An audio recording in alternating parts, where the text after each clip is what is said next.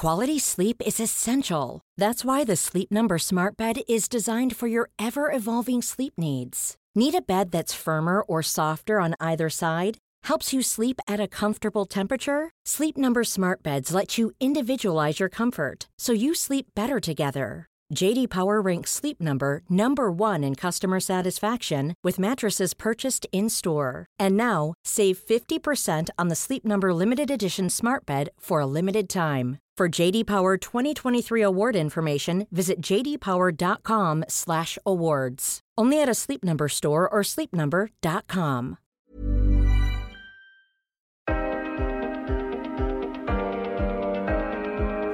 Det är inte så många gator i varje stad som lyser om natten. Det är inte så många gator i stad som lyser om natten. Det är inte så många gator i varje stad som lyser om natten. Men en kicker som du kan väl bygga en annan väg om du får en linjalteckning av mig.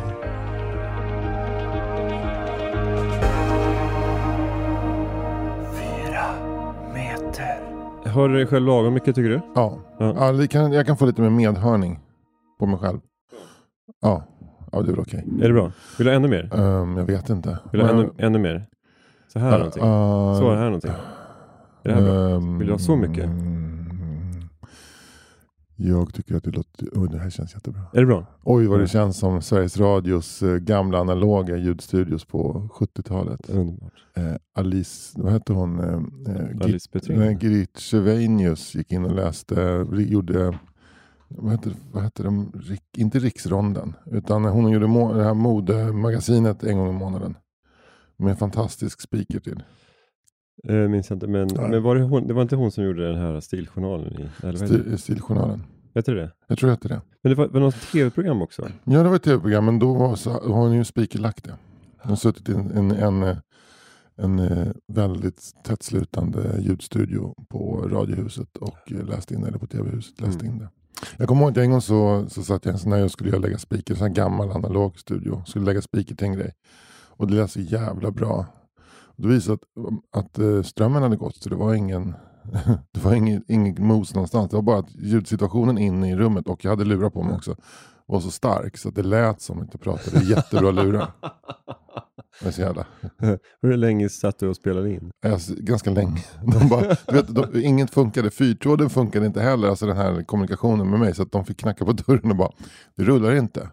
Du har ingen ljud, micken är död. Ja, okej. Men det kan inte varit flera timmar.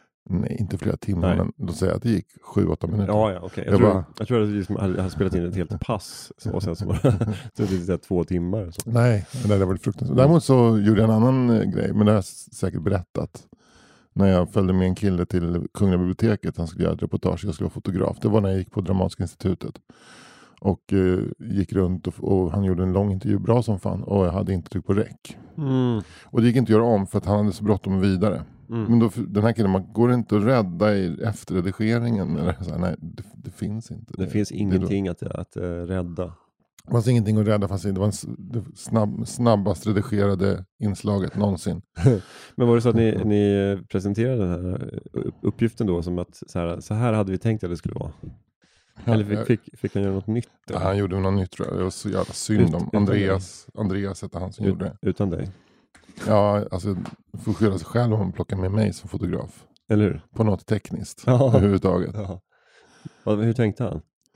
Ja, men han gillade väl mig. Jag tänkte så Anders har koll. Det är kul, det blir trevligt på vägen dit. Ja, det är kul. Det också. Ja, det var trevligt. Och jag hade konstigt nog jättelite ångest för det där. Ja. Alltså den har överfallit mig så här 15 år senare. Så jag liksom bara, det där var ju jävligt dumt. Ja, jag har faktiskt lyckats... alltså jag har fått göra om av 356 intervjuer i allt du velat veta, så har jag fått göra om en. På grund av teknik? Ja. Det är ju jävligt starkt. Ja. Men då var det så att jag av misstag råkade radera ljudfilerna på kortet. För att jag tänkte att jag hade överfört dem. Och sen så var det någonting med att jag raderade kortet. Och sen så köpte jag någon så här ganska dyr programvara sen för att försöka återskapa det raderade materialet. Men det blev ju bara kok och bäng av det. Man hade velat vara en fluga på väggen i det rummet där det hände. För jag kan tänka mig att det var en del kötteder som uttalades mellan dig och väggen och datorn. Ja, det tror jag nog. Fast det var nog också mer så här djup ångest och djup besvikelse. Mm. Alltså för det var så liksom långt efteråt. Det var, ja. Men det blev bra. Det blev bra. Men vi har väl knappt behövt... Har vi gjort En gång. Ja. Vad var det? Det var något segment som lät för jävligt. Det var när jag hade spelat in med Nisse Hallberg. Okej. Du var inte, jag hade lånat in Zoom och spelat in med Nisse och det hade blivit något fel. Men då, det var bara ett brus liksom. Men då kopplade jag in 12-årige Theo Theorell. Som mest sitter hemma framför datorn och håller på och gör musik. Så jag åkte hem till honom, en kompis till min frus son. Han styrde upp det där ganska snabbt. Okej. Han löste det? Eller? Ja, han plockade. Han lyckades extrahera ljudfilerna från det här ljudkortet. Alltså helt fantastiskt. Det var verkligen så här som att kolla på gammal typ så här War Games eller någon sån här film. En litet barn som löser datorproblem. Han liksom sitter framåtlutad på stolen och tangentbordet är gigantiskt. Han bara... Den här War Games-killen lyckades undvika kärnvapenkrig. Den här Theo Theorell lyckades undvika då ditt kärnvapenkrig, det vill säga en arg Fritte Fritzson. Det här svampmolnet som man ser i serieform ovanför mitt huvud när topplocket går. Och hela mitt huvud förvandlas till en enda stor Mororoa-atoll. Och det är ganska så här passande också med tanke på min glesa hårväxt. Så här, min frisyr som jag brukar kalla Mororoa-atollen. Har du ens en atoll? Du är väl helt kall, eller? Du har en atoll, förlåt. Ja, men jag har ju lite hår på sidorna. Du fixar till det där. Men jag önskar... Så att, men lite atollläge. Mororoa-atollen, det var länge sedan man tänkte på det. Men den blir ju aktuellare och aktuellare nu. Var låg den någonstans? Men den ligger väl i franska Polynesien någonstans? Och det säger mig ingenting. Känner du till ett litet vattendrag som heter Stilla havet? Ja. Då har du ju Polynesien, Melanesien och Mikronesien. Okej, och var ligger de?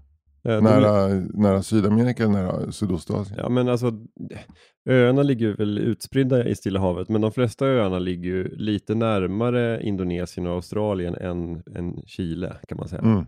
Så mitt i Stilla havet, det lilla vattendraget Stilla havet. Ja. Men något förskjutna mot den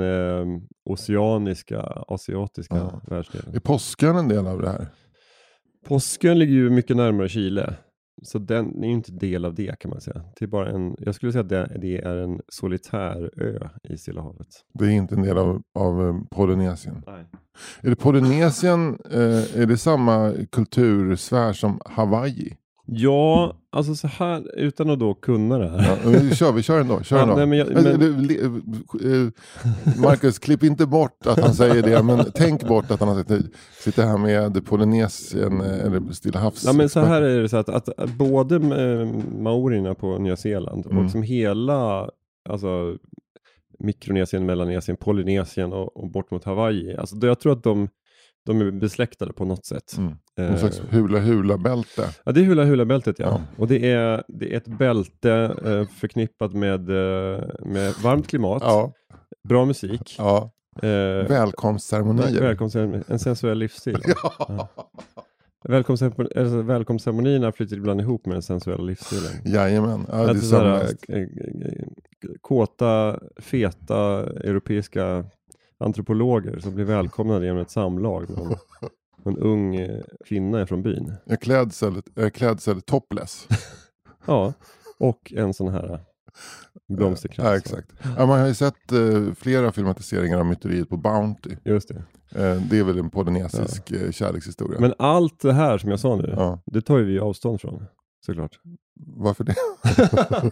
Varför det? För att vi killgissar om en hel världsdel. Nej, jag menar just det här... Topless. Att europeiska gamla gubbar ska komma och...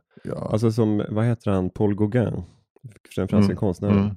Han målar mycket tavlor i de här... Om det var han var väl på Haiti och så. Haiti, ja. Men vad ligger inte det i... Frågan om han var väl på Tahiti. Ja. Fan, Haiti är ju är halva ön Hispaniola.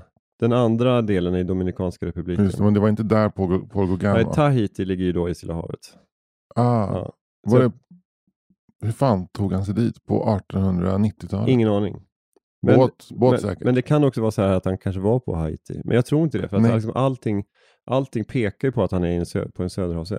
Nej, men jag vet att han var på Tahiti. Vet du varför? Nej. För jag var på Thielska galleriet bara i helgen nu. Okej. Kollade lite konst. Jag gick runt. Lite... Kände du Ulf Lindes ande? Ja, verkligen. Det kände jag. Kände du doften av Ulf Lindes gamla rullstol? Nej, det gjorde jag inte. Nej. Den hade de vädrat ut. De har ju ställt på korsdrag sen Ulf Linde flyttade ut. Så det luktar inte gubbakiss. Lukten av så här, rövsvett och kiss mot en gammal läderbeklädd rullstolssits. Ja, jag kände inte. Men det känns ju som ett konstverk av Marcel Duchamps mått. Ja. Men konsten är ju inte alls Ulf Lindesk. Där. Alltså det var inte mycket Marcel Duchamps. Utan det är ju mycket Paul Gauguin och Edvard Munch och Eugene Jansson är överrepresenterad. Ja. Även Eugene Janssons studier av månskensnätter, dimma. Så inte bara nakna killar i Bohuslän utan också nakna killar i Saltsjöbaden. Nej, inga nakna killar alls. Nakna killar på Riddarfjärden. Inga nakna killar alls. Kanske nakna killar i väldigt, väldigt djup dimma då. Ja. Men då syns bara dimman. Men där var ett litet verk av Paul Gauguin som heter Solnedgång på Tahiti. Yes. Där har vi beviset. Ja. Nej, men det känns ju som att de här männen åkte dit och tyckte det var lite gött. Ja. Att där kunde de liksom leva ut sina lustar på ett helt annat sätt än de kunde i det frigida Europa. Så just när det gäller så här koloniala män som har hamnat i Polynesien så jag kan inte förvåna mig att räkna dit Paul Gauguin. Även om han säkert var en riktig snuskummer. Så känns det som att det var inte liksom möjligheten till samlag som fick honom åka till Tahiti, utan det var verkligen hans genuina intresse för naturmåleri. Men det är också så här för att Paul Gauguin han var för bra. Alltså jag vet skitlite om Paul Gauguin, men det känns inte som att han var lika oskön som Cristiano Ronaldo. Nej. Det känns som att det är ganska svårt att vara det. Ja, exakt. Det har du verkligen rätt i.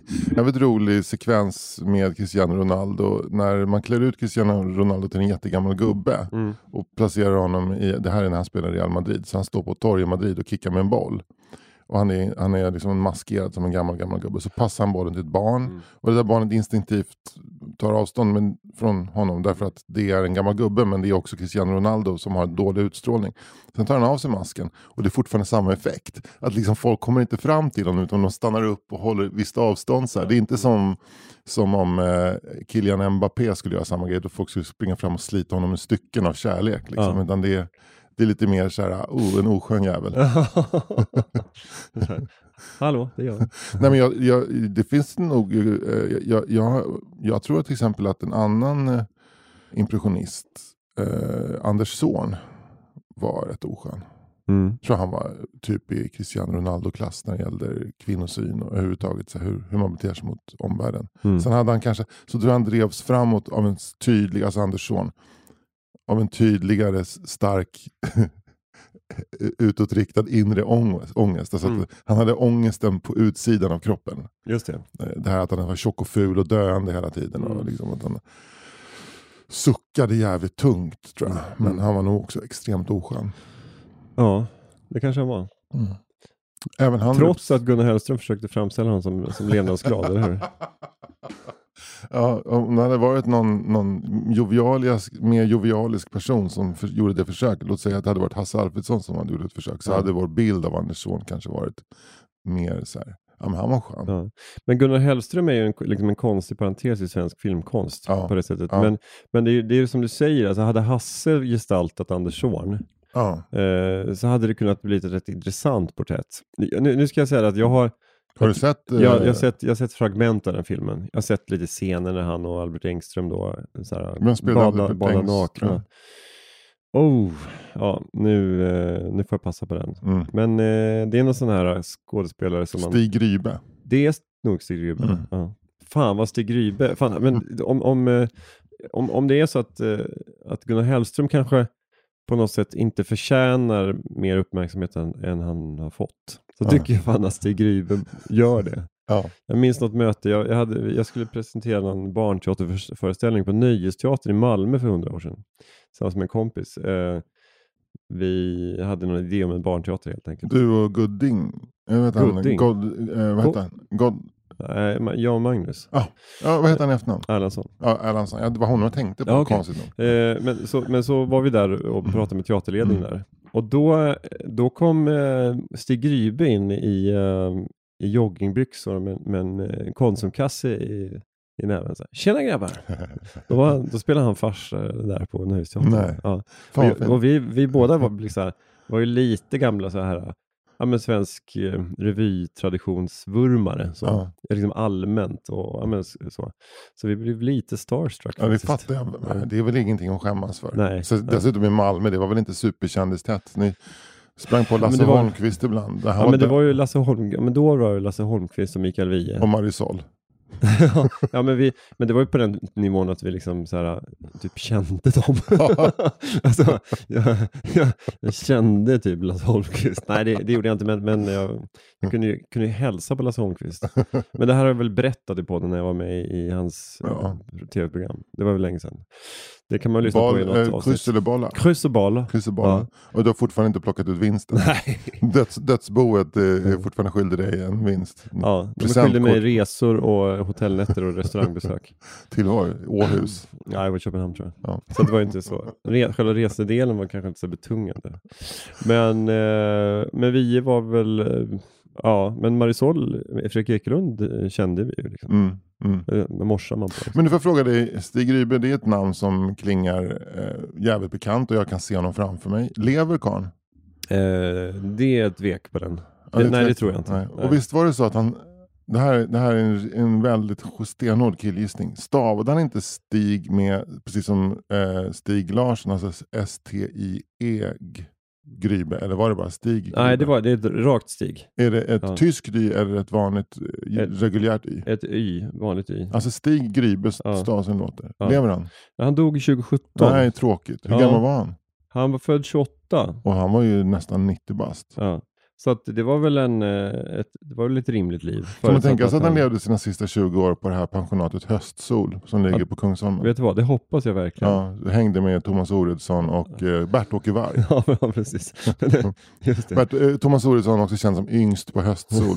Ja, precis. Junior. Ja. Springpojken. Lill-Tompa. Ja, precis. Ja, nej men... Vad är han känd för, Stig Grybe? Ja, men han spelar ju, framförallt gjorde han ju jättemycket så här privatteater och friluftsteater och sådär. Han var tajt i leveransen. Ja, så här, ja. Han var med i Casinorevyer och han lite sådär, men han spelar lite seriöst också. Får jag se hur han ser ut? Han ser helt underbar ut. Han ser jävligt trevligt, men han ser lite ut som att han skulle tillhöra, alltså man pratar om högerhumor och så, att han skulle kunna tillhöra Svenska Arbetsgivarföreningen eller kanske något segment, ett högersegment inom Centerpartiet. Han skulle kunna vara liksom handelsminister i ministären Fälldin. Ja, just det. Men det är roligt, nu går jag in på Wikipedia här och det står att vid mitten av 90-talet flyttade Grybe till Skåne där han fortsatte sin scenkarriär och spelade i flera musikaler på Nöjesteatern, bland annat My Fair Lady, Me and My Girl, som gav honom en guldmask, och i Hetaste laget. Nere på, men då spelar han på HIP då i Malmö. Nej, Nöjesteatern. Bara Nöjesteatern också. Ja, det var ju en privatteaterkille. Men sen han hade spelare, han var ju på stadsteater och sådär också. Han gjorde ju så här seriösa roller också. Okay. Men nu blev det känns ju lite grann som, vi ursäktar oss alltid. Alltså på det sättet att hade det här varit snedtänkt eller Della Morta så hade de ju kunnat riffa betydligt längre på det här. Ja. Men vi har andra förtjänster, Anders. Ja, vi är varma. Ja. Jag skojar bara. Det är ni också. Ni är varma och behöver inte killgissa. Du behöver inte brösta, Anders. Det kan ju bli en liten mini-beef mellan oss. Men vi vet inte hur mycket de pausar och googlar i Della Morta. Det kanske är en inspelning av 7 timmar. Ja, precis. Ja, det är typ rena Alex och Sigge. Hasse Alfredsson född i Landskrona. Nej, för fan, det är Lund. Han är född i Lund. Helsingborg. Det hade varit något. Millions of people have lost weight with personalized plans from Noom. Like Evan, who can't stand salads and still lost 50 pounds. Salads generally for most people are the easy button, right? For me, that wasn't an option. I never really was a salad guy. That's just not who I am. But Noom worked for me. Get your personalized plan today at Noom.com. Real Noom user compensated to provide their story. In 4 weeks, the typical Noom user can expect to lose 1 to 2 pounds per week. Individual results may vary. Mom deserves the best, and there's no better place to shop for Mother's Day than Whole Foods Market. They're your destination for unbeatable savings, from premium gifts to show-stopping flowers and irresistible desserts. Start by saving 33% with Prime on all body care and candles. Then get a 15-stem bunch of tulips for just $9.99 each with Prime. Round out Mom's menu with festive rosé, irresistible berry chantilly cake, and more special treats. Come celebrate Mother's Day at Whole Foods Market.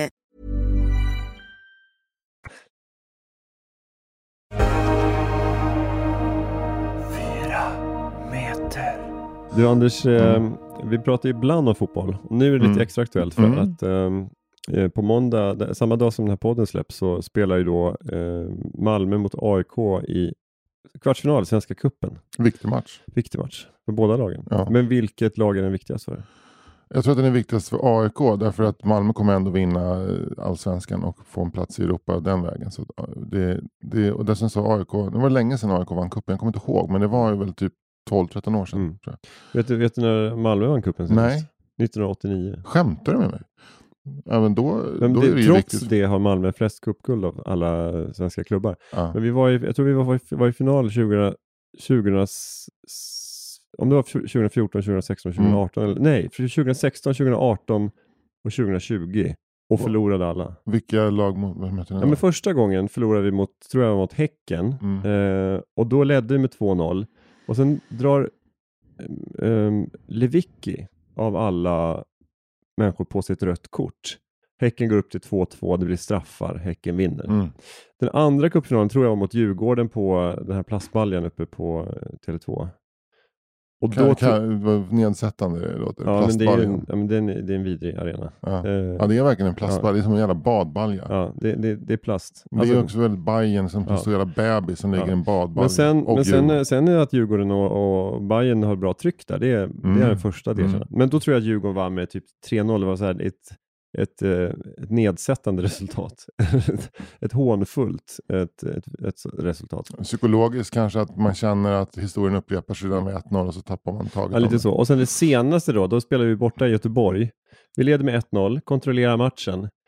Bakåtpassning. Berang Safari ska ta ner bollen. Snubblar, ramlar. Vem det nu är. Om det är Marcus Berg, han är inte där då. Men någon får fri lejd och gör 1-1. Förlängning, Göteborg avgör. Så i 2 av de här senaste 3 finalerna har Malmö haft guldet som i en liten ask.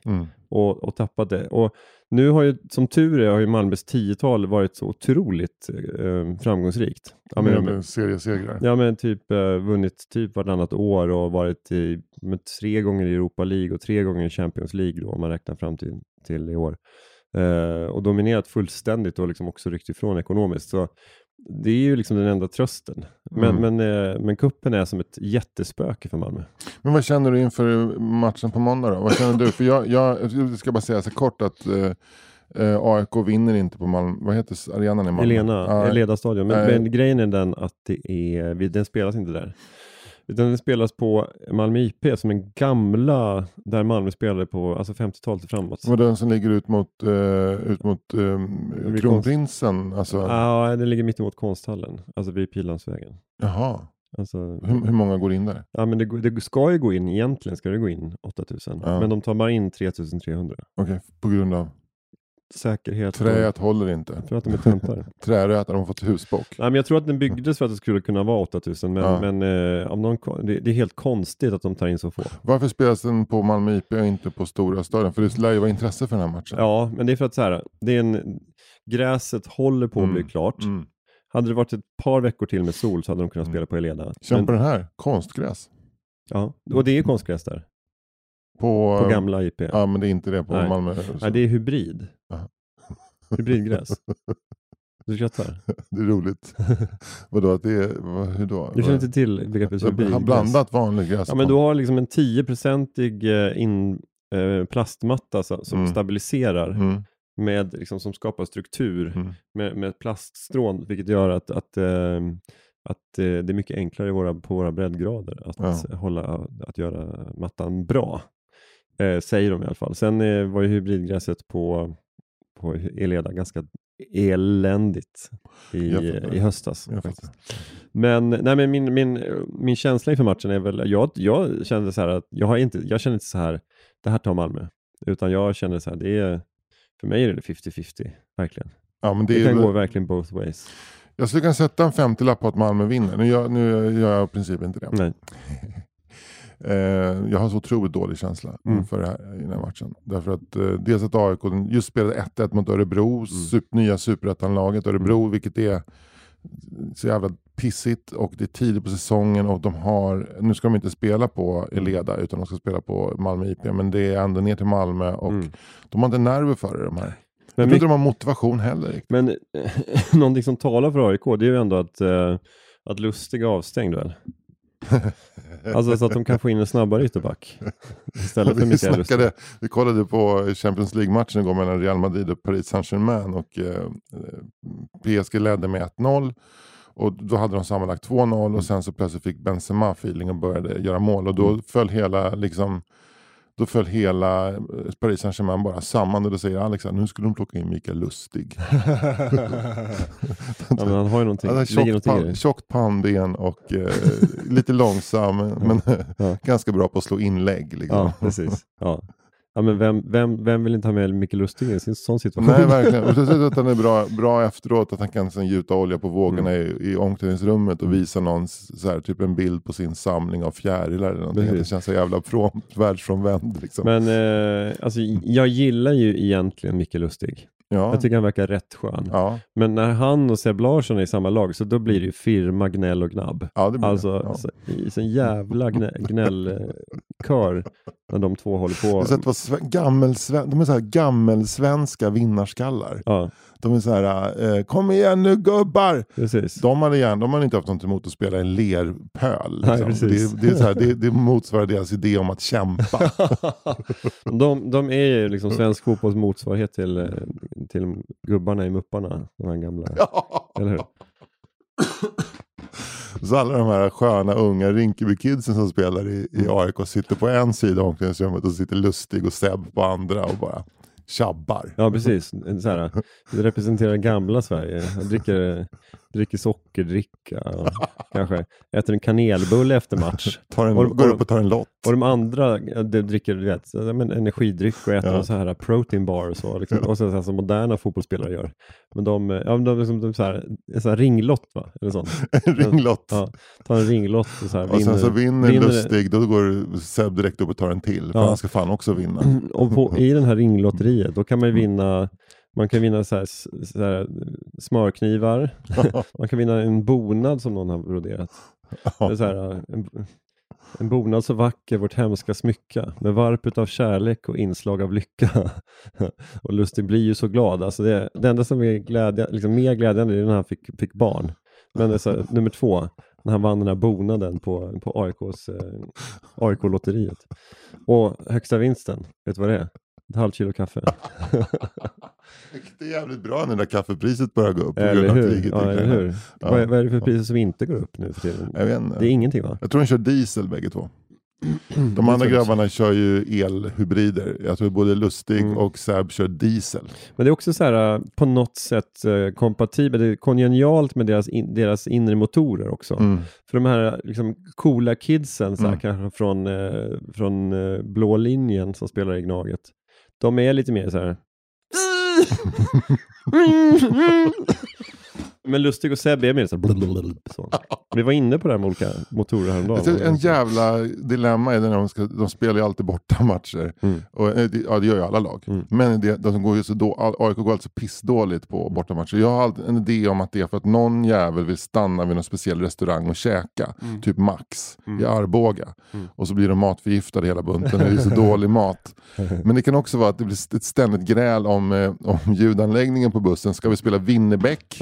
Eller Yassin. Vad ska vi köra? Så det blir någon cocktail av Winnerbäck, Ola Magnell, Yassin.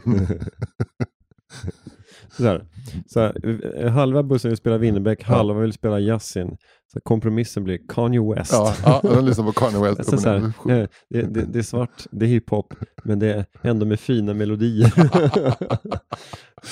Jag tror inte att det är halva bussen. Jag tror det är Lustig och Seb. Ja.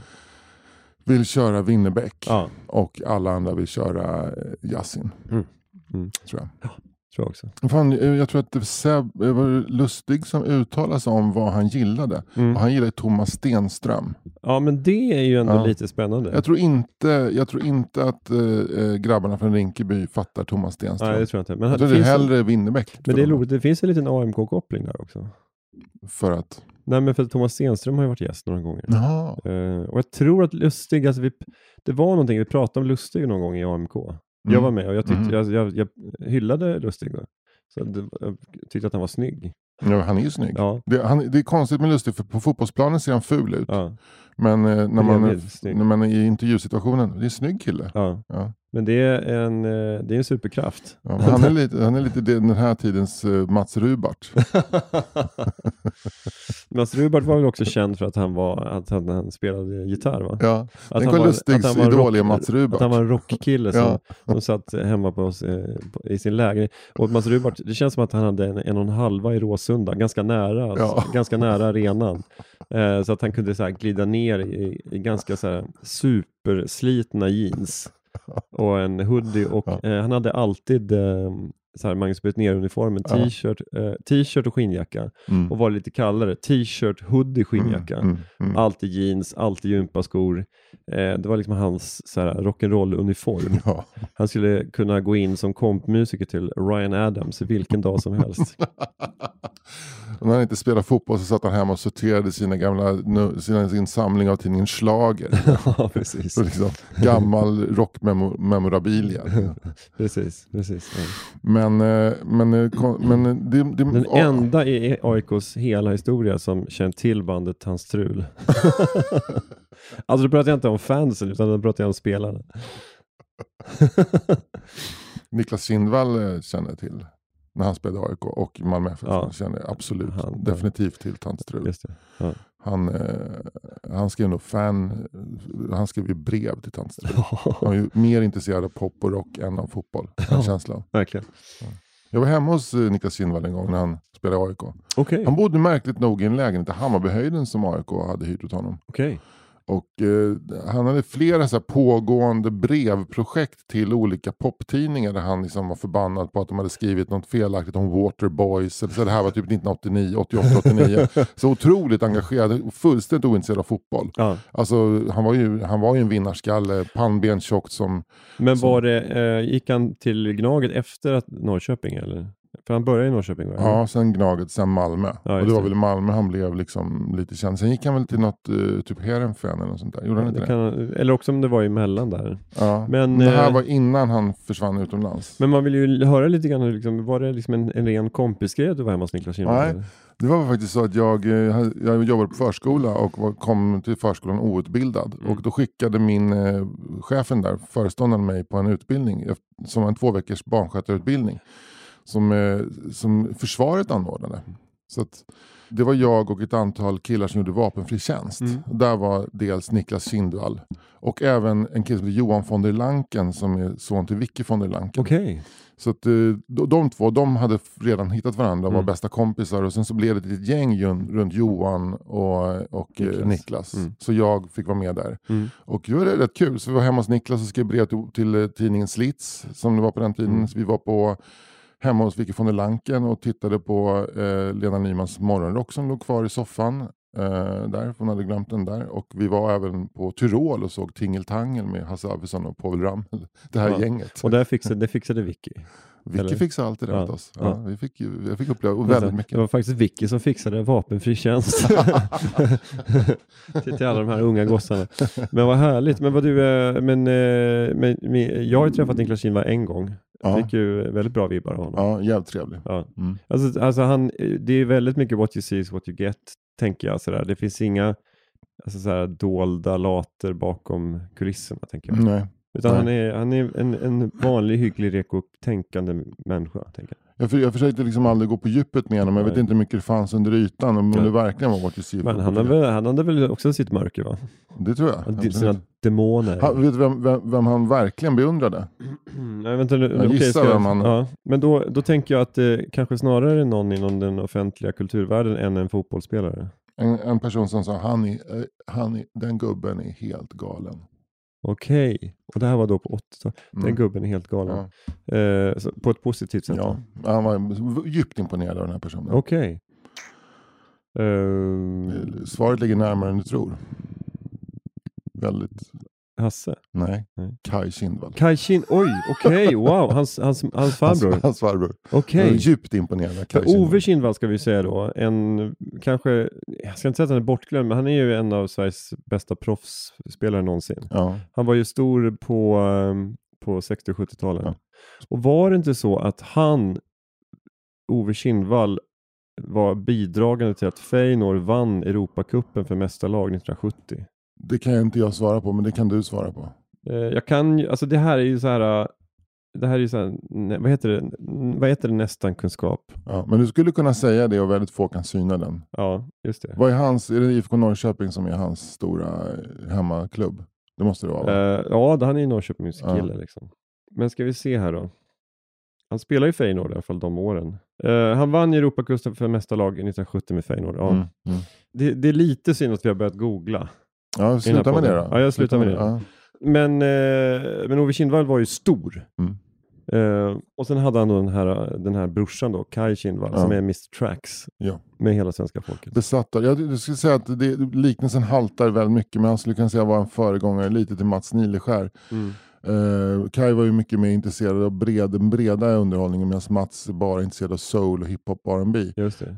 Men han var liksom långt över åren kommen när han fortfarande presenterade, han var i 40-50 års ålder när han liksom presenterade Michael Jackson för en bred publik. Men Mats Nileskär var mer intresserad av Marvin Gaye. Kai Kindvall var mer intresserad av olika Stock Aitken Waterman-produktioner. Ja, exakt. Verkligen.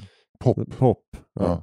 Men apropå det så kollade jag upp Soulcorner. Det började redan på 70-talet i Sveriges Radio. Typ. Med Mats Nileskär. Ja.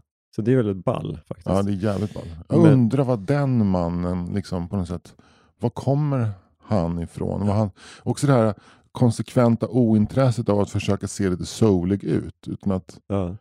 Han ser ju lite slick ut. Alltså han har ju alltid haft eller nästan alltid haft sin hästsvans. Ja. Och ganska lite tangorabatts. Alltså han har ju inte haft den här buskiga mustaschen. Utan lite grann åt den här. Och båda de grejerna andas väl lite grann alltså typ trombonist i någon soloorkester där runt Skarven 6970, eller hur? Känns han inte väldigt mycket som en snubbe som jobbar på en skivbörs? Ja, det gör han också. Det är väldigt skivbörsutstrålning. Gå ner på Mickes skivor på Hornstull och där står Mats Nileskär.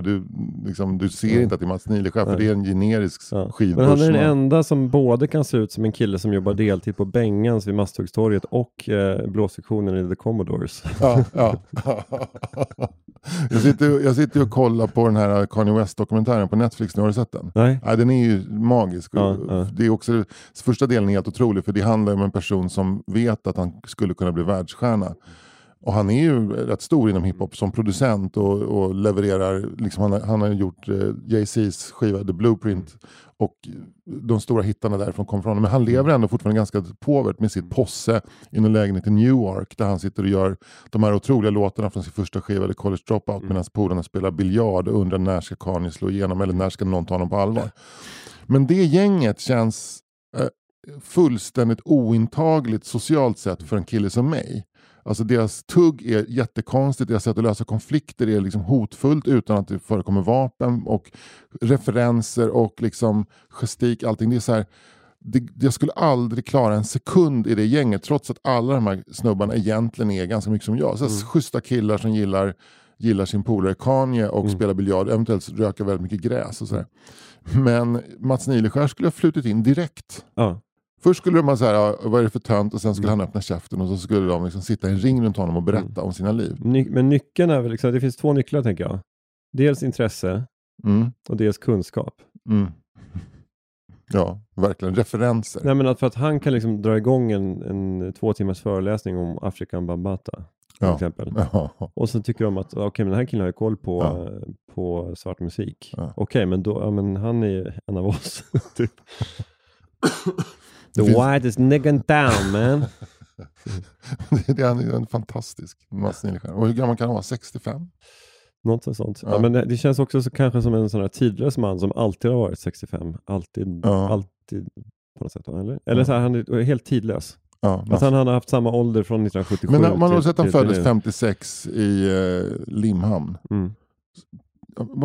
Soulen måste ha träffat honom som en jävla skott i magen direkt. Ja, och det är ju också intressant så här, var det kom ifrån. För att jag menar, så här, Sveriges Radio spelar ju liksom inte så mycket svart musik då, tänker jag. Nej. Att de kanske spelar... Ja men de kanske spelar lite sådär som Impressions och Ike och Tina Turner. Det kanske förekom, men var det så att han liksom rattade in Radio Luxemburg?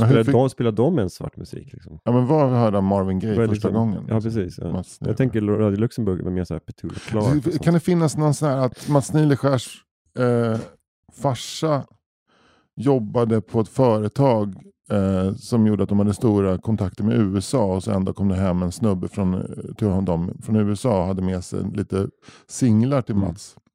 Och då var det någon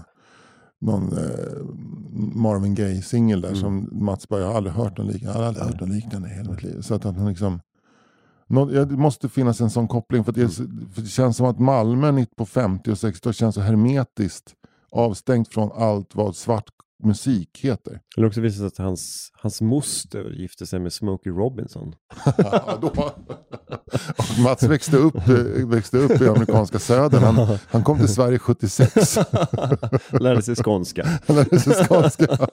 Alltså så här, alla trodde att han bara liksom försökte liksom imitera alltså så här, svart amerikansk kultur. Men i själva verket så imiterar han skånsk kultur. Det är därför han klär sig som han gör. För jag måste se lite svensk ut för att smälta in. Så jag var nere i en skivbörs. Det stod en snubbe med bakåtstruket hår och tangorabatt och tonade glasögon. Men det är bara skinnvästen som skiljer honom från en blueskille, eller hur? Ja men verkligen. Alltså gå in på Ängelen. Vilken kväll som helst. Det står ett coverband och spelar för folk som kör Jack Vegas. Eller Mässingshornet på Kirseberg.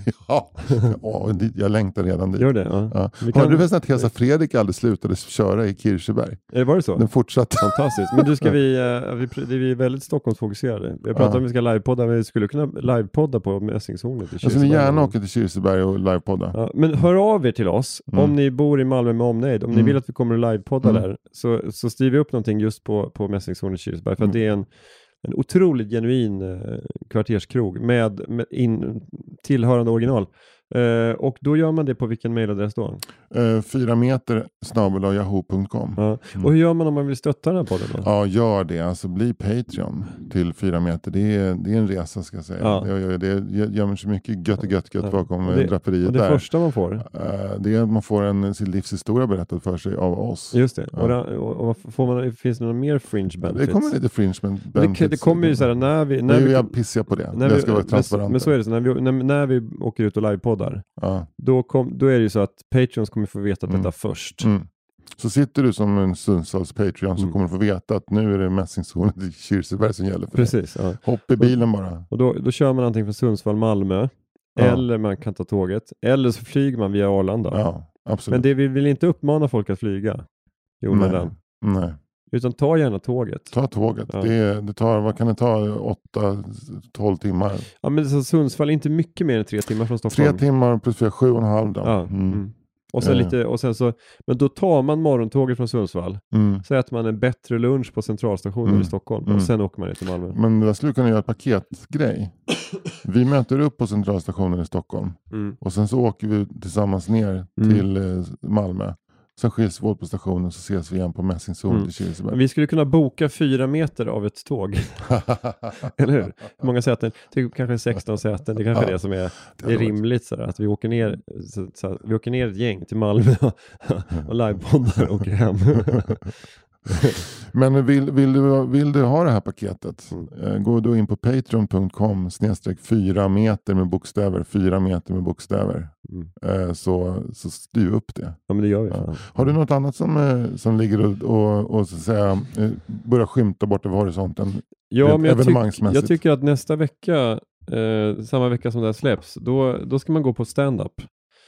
Och då ska man gå på, antingen kan man gå i Malmö och Lund 16-17 mars. Då kan man se Messiah Hallberg, Kirsty Armstrong och Thomas Högblom med flera i Malmö, Lund. Och sen samma torsdag den 17 så kan man se i Jönköping, kan man se Johannes Finnlaugsson, Simon Svensson, Eva Soler och gästkonferencier Erik Burén. Nej. Ja, allt om detta kan man läsa på oslipat.com. Roligt. Och i mitt liv så händer samma sak som hela tiden, som har varit på väg väldigt länge nu, att det kommer en ny bok om Knyckertz den 1 april. Familjen Knyckertz och Damen med fjäderboan.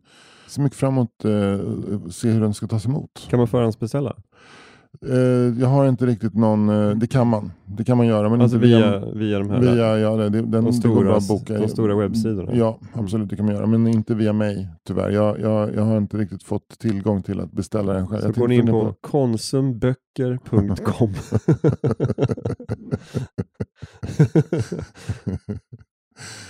Fanns det något kooperativt förlag i rörelsen? Det vet jag inte. Men det fanns ju så här, du hade hela Konsum, Reso, du hade OK, du kunde tanka. Fonus var väl också kooperativt. Ja. Och sen, så det fanns ju mycket. Kan det här som nu som heter Bokus, kan det ha varit ett tidigare kooperativt? Det känns ju bara det här Ja, precis. Bokus, det låter ju väldigt så här sossigt alltså. Ja. Men böcker, sossigt va? Ja. Konstens påvita bok. Vem skulle få skriva den? Bok? Ja. Bara bok? Ja, bok. Ja, vilken författare liksom är kompatibel med att skriva som heter bok? Jag skulle säga så här, bok, den kom då på 80-talet. Per-Gunnar Evander. Okej. Ja. Var han som skrev Himmelriket är nära? Känns bara som en generisk författare. Jag tycker Per-Gunnar Evander har liksom, jag tolkar honom, jag förknippar honom med lite mer så här försök till poetiska titlar. Skulle man kunna tänka sig den här gamla krönikören som skrev en bok på en vecka? Anders Harning. Ja, Harning. Bok av Anders Harning. Ja, det är jättebra. Ja. Och så var det så här layouten, den gamla blåvitt sortimentet. Ja, bok. Ja. Roligt. Nu gjorde väl Tage Danielsson en bok som heter Bok. Så var det. Ja. Och med det ringande i era huvuden så lämnar vi er för den här veckan. Hej då. Hej då! Imagine the softest sheets you've ever felt. Now imagine them getting even softer over time. That's what you'll feel with Boll & Branch's organic cotton sheets. In a recent customer survey, 96% replied that Boll & Branch sheets get softer with every wash. Start getting your best night's sleep in these sheets that get softer and softer for years to come. Try their sheets with a 30-night guarantee. Plus, get 15% off your first order at bollandbranch.com. Code BUTTERY. Exclusions apply. See site for details. Hey, it's Paige DeSorbo from Giggly Squad. High quality fashion without the price tag. Say hello to Quince. I'm snagging high-end essentials like cozy cashmere sweaters, sleek leather jackets, fine jewelry, and so much more. With Quince being 50 to 80% less than similar brands. And they partner with factories that prioritize safe, ethical, and responsible manufacturing. I love that. Luxury quality within reach. Go to quince.com/style to get free shipping and 365-day returns on your next order. Quince.com/style.